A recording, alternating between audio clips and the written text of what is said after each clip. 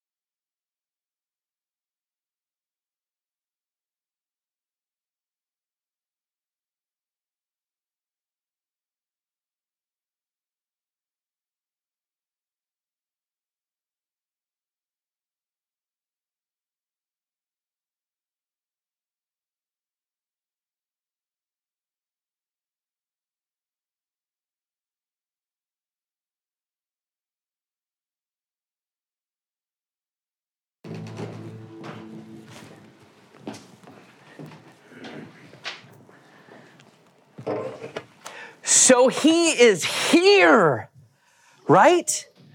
So the Advent season is officially over because Christmas has come. The birth of a Savior is now. It's today. It's real. And today, a Sunday like every other, but the day directly after Christmas, we have a new hope. A Savior has been born to us. All the hurts of the past no longer bind us. Our sins no longer defeat us. And death is no longer the final end for us. So it is clear, we have repeatedly talked about what it means for us to need a Savior over the last few weeks.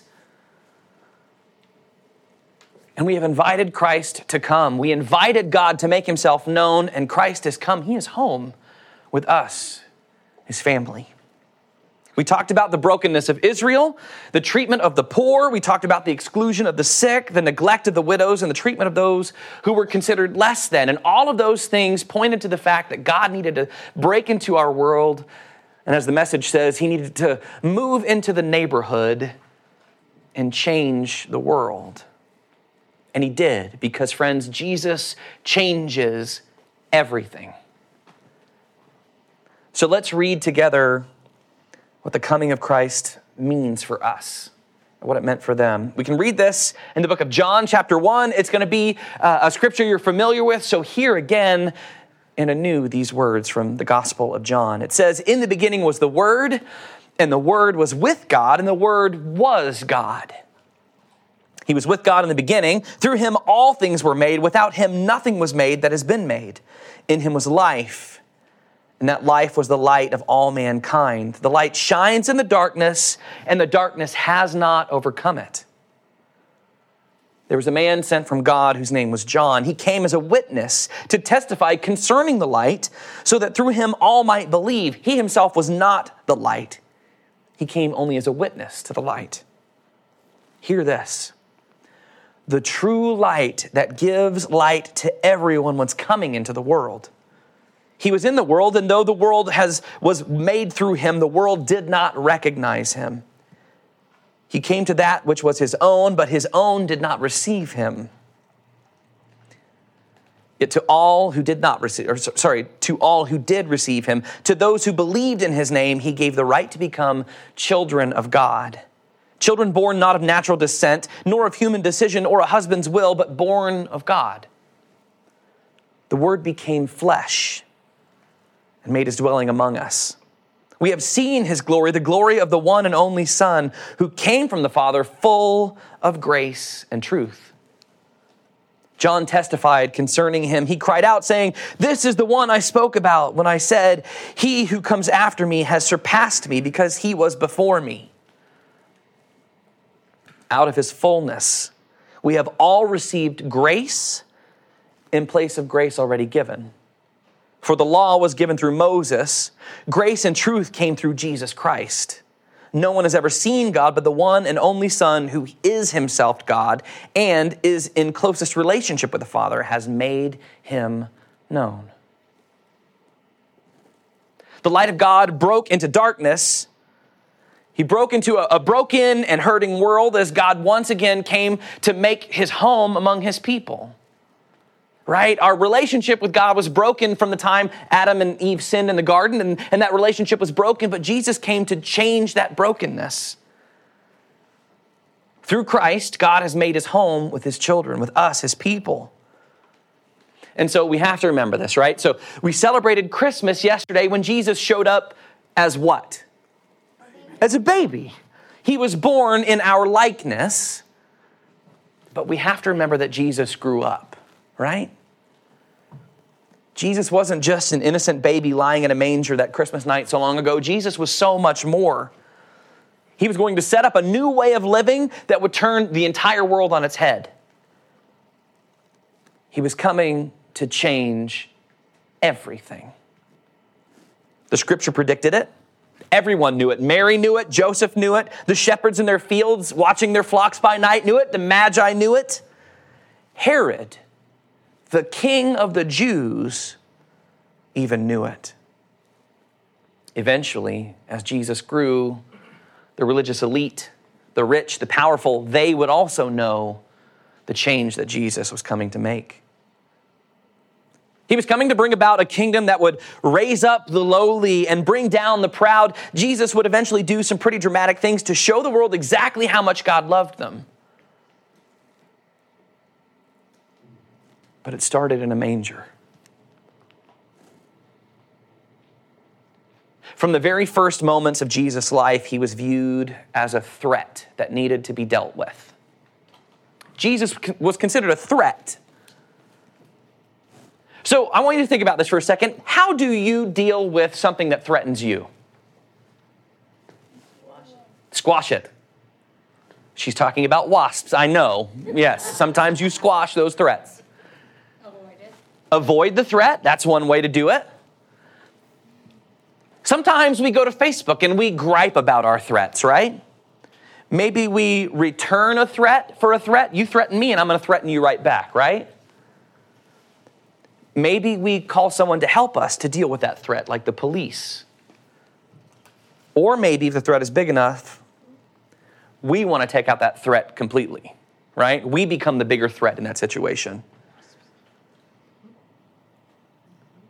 I think the best representation I can come up with in my mind about this is the fact that I think Emperor Palpatine and Darth Vader, who tried to convince Luke Skywalker to return to the dark side, they were trying to deal with a threat that they knew Luke posed, right?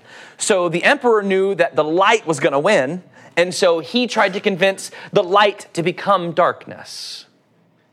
He approached the light and said, hey, become one of us. Now that's a story we know also from Scripture, right? Because Jesus dealt with that same thing in the desert. He went off into the wilderness, and then Satan, the dark one, came to try to convince him, become like us. Sometimes we try to convince that threat to be like us. Don't worry about it, it's fine, everything will be fine. When they recognize that Luke is a threat, the first thing they try to do is convince him to become their ally. In this case, Luke would have had to use his power that he had recently discovered to do evil. He would not be acting as the chosen one, the one that was supposed to bring balance to the Force. Once Luke refused the Emperor's offer, what was the next thing that Emperor Palpatine tried to do? No, come on, Star Wars fans. Yeah, you got the lightning shock, right? And you see all the blue sparks and the 70s graphics were cool.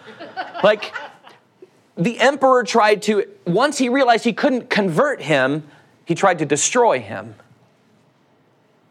If the threat is big enough, a person will sometimes do whatever it takes to end that threat. That may mean either facing the threat down in order to defeat it, or it may mean something completely different. However we look at the life of the infant Jesus, wrapped in cloths, lying in a manger, innocent, and silent night and holy night and all that, we will never see him from the same perspective that Herod saw him from. Herod knew that Jesus was going to challenge him, was going to challenge the way of Herod's life, was going to maybe attempt to take his power and his money and his prestige. We also can't see Jesus through the lens of the Pharisees or the Sadducees. We can't look at Jesus as if he was coming to upend everything we knew, but it was clear that from the moment of Jesus' birth, some people who held power saw something very important about Jesus, and they had to confront that threat. So think about this. Even though Jesus in this moment, right, here we are again, the day after Christmas, even though Jesus is a tiny baby in a manger, in a stable, in a small town outside of Jerusalem, Herod sees such a threat that he has to find spies to go see who this newborn king is going to be. He was afraid. And so out of fear of losing his power and control, Herod makes some pretty disgusting and rash decisions, doesn't he? And we're going to read about that. If you've not ever heard the story of Jesus in the moments after his birth, this is important for you to hear today. You can find it in the book of Matthew, chapter 2, verses 1 through 23. So let's read the scripture together. It says, after Jesus was born in Bethlehem in Judea, during the time of King Herod, Magi from the east came to Jerusalem and asked, where is the one who has been born King of the Jews? We saw his star when it rose and have come to worship him. When King Herod heard this, he was disturbed. And here's an interesting phrase, and all of Jerusalem with him. I wish I knew what that really meant. When he had called together all the people's chief priests and teachers of the law, he asked them where the Messiah was to be born. And they said, in Bethlehem, in Judea, they replied, for this is what the prophet has written. But you, Bethlehem, in the land of Judah, you are by no means least among the rulers of Judah, for out of you will come a ruler who will shepherd my people. Then Herod called the Magi secretly and found out from them the exact time that the star had appeared. He sent them to Bethlehem and said, go and search carefully for the child. As soon as you find him, report to me so that I too may go and worship him.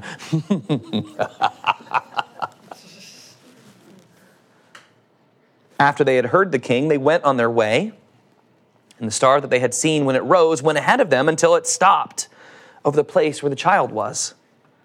When they saw the star, they were overjoyed. On coming to the house, they saw the child with his mother Mary, and they bowed down and worshipped him. Then they opened their treasures and presented him with gifts of gold, frankincense, and myrrh. And having been warned in a dream not to go back to Herod, they returned to their country by another route.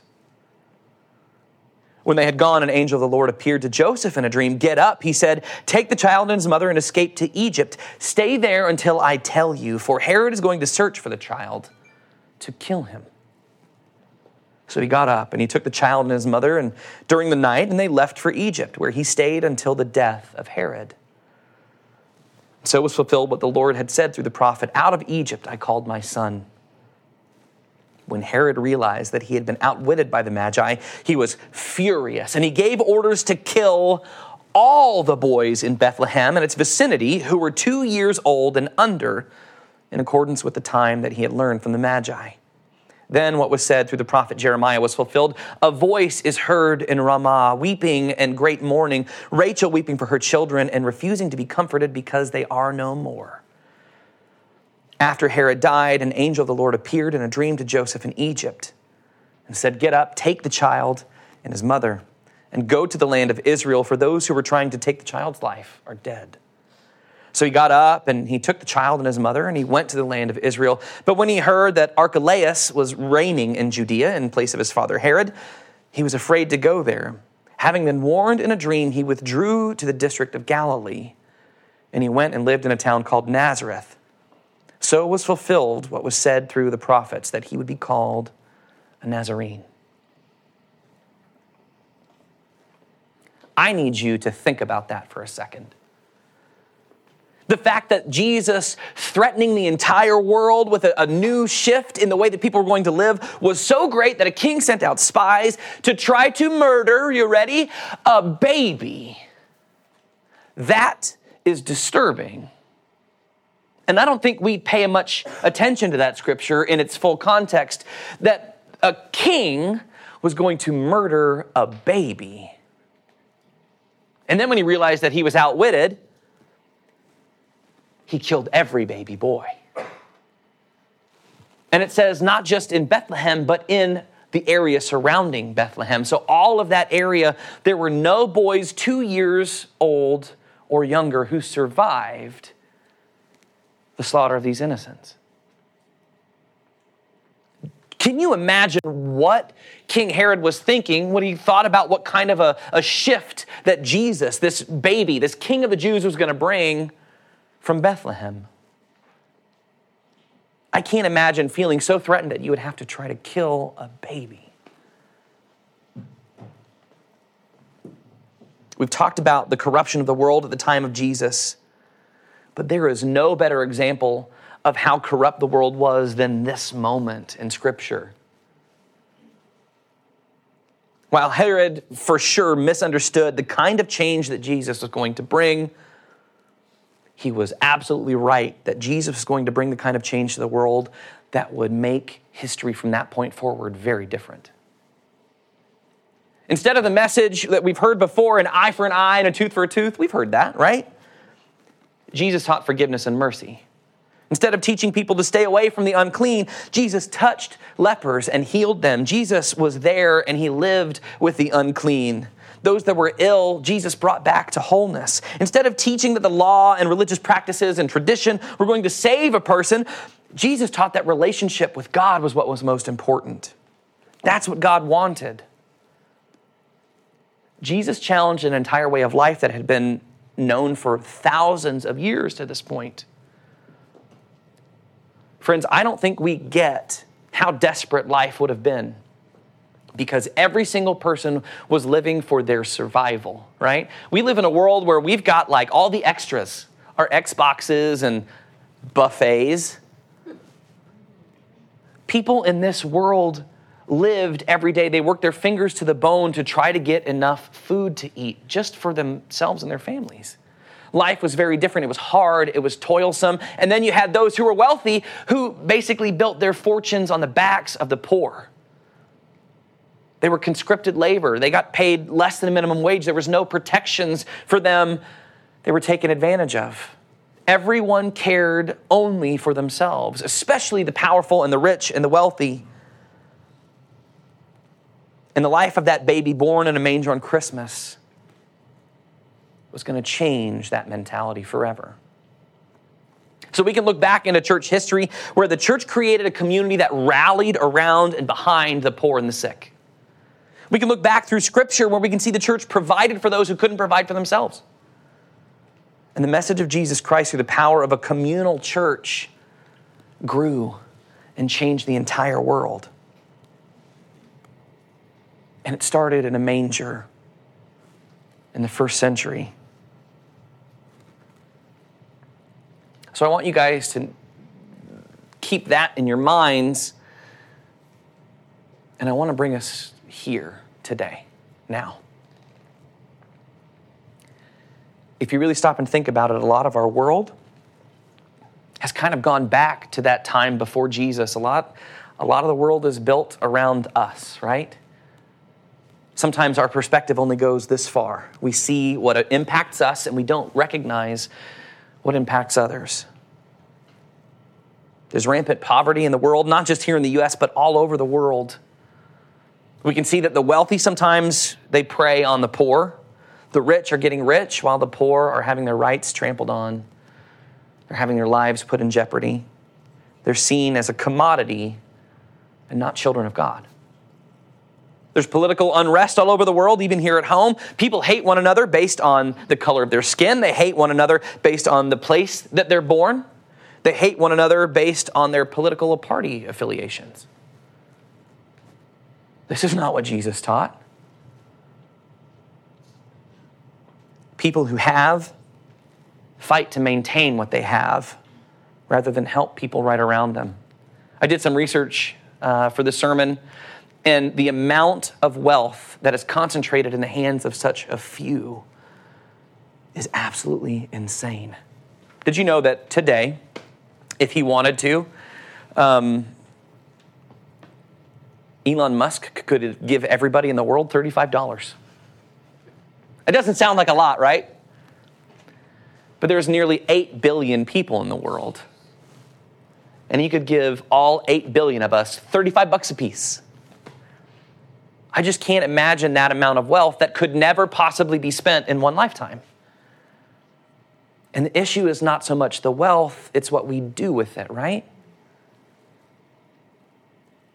And don't get me wrong, I think that a lot of wealthy people do a lot to change the world for the better, but there are some who, again, only are concerned with themselves.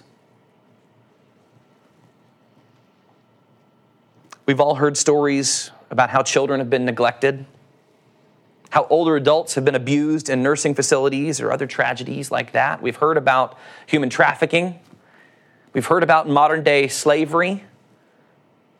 And all these things are pointing out to me that I don't think the world looks like the kingdom that Jesus was trying to bring about. Injustice, discrimination, inequity. So much changed because of Jesus in the first century, and it lasted a really long time. But not even the church gets it right anymore, right? We fight each other in the church because we don't like this particular song or we don't believe this particular aspect of whatever creed. We have to ask ourselves, did Jesus coming into our world make a lasting difference? The kind of difference that Jesus would have liked to have made in our world? So I want you to hear me when I say this. I don't believe that our world is bad. But would Jesus recognize our world today as the one he left behind, the one that he hoped for, the one that he died to help bring about? So here we are again, Christmas, it's over. The decorations are going to come down, the trees are going to come down. We're going to put stuff up in the attic and we're going to forget about it until like the day after July 4th. And then we're going to pull it all out again, right? Because Christmas starts in July now. But what are we going to do between now and next Christmas?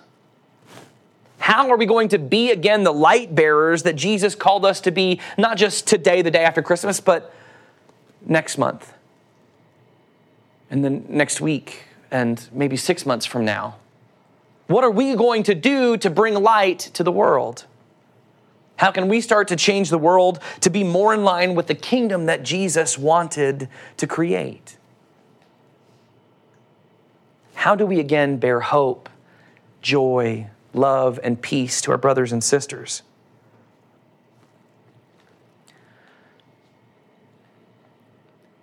I believe the only way we can do it is by looking at Jesus. We have to realize that his threatening lifestyle is the same one that we're called to live out. We're called to be people who fight for justice, who take care of the broken, just like Jesus did. We're called to not only focus on the coming of Jesus in the manger that first Christmas, but we're come to live the example of a radical life that Jesus set for us. A life of extravagant love, a life of incredible forgiveness, just like Jesus did. Today, here, now. So friends, I invite you to live once again like Christmas matters every single day. I invite each of you to live again like the threatening, radical, life-changing Jesus makes a difference in your own life. And I want you guys to go out of this place and fight the same fight that Jesus fought. Let's make sure that not just today, this day after Christmas, but every single day that Jesus coming makes a difference in our own lives, in our world. And so should we. Friends, let us be thankful for the advent of Jesus that changes our world. And let us be willing to bring those changes again. Let's pray. Gracious Lord Jesus, we thank you so much for who you are.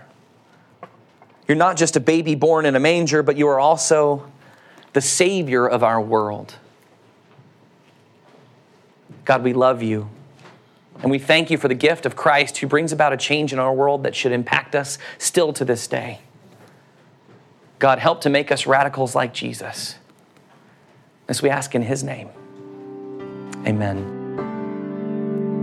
Thank you so much for joining us on today's Community Cast. We hope that you were blessed by today's conversation. If you'd like to know more about Community Brookside, please feel free to visit us at our website, communitybrookside.com, or find us on your favorite social media outlet. We hope to hear from you soon. Be blessed.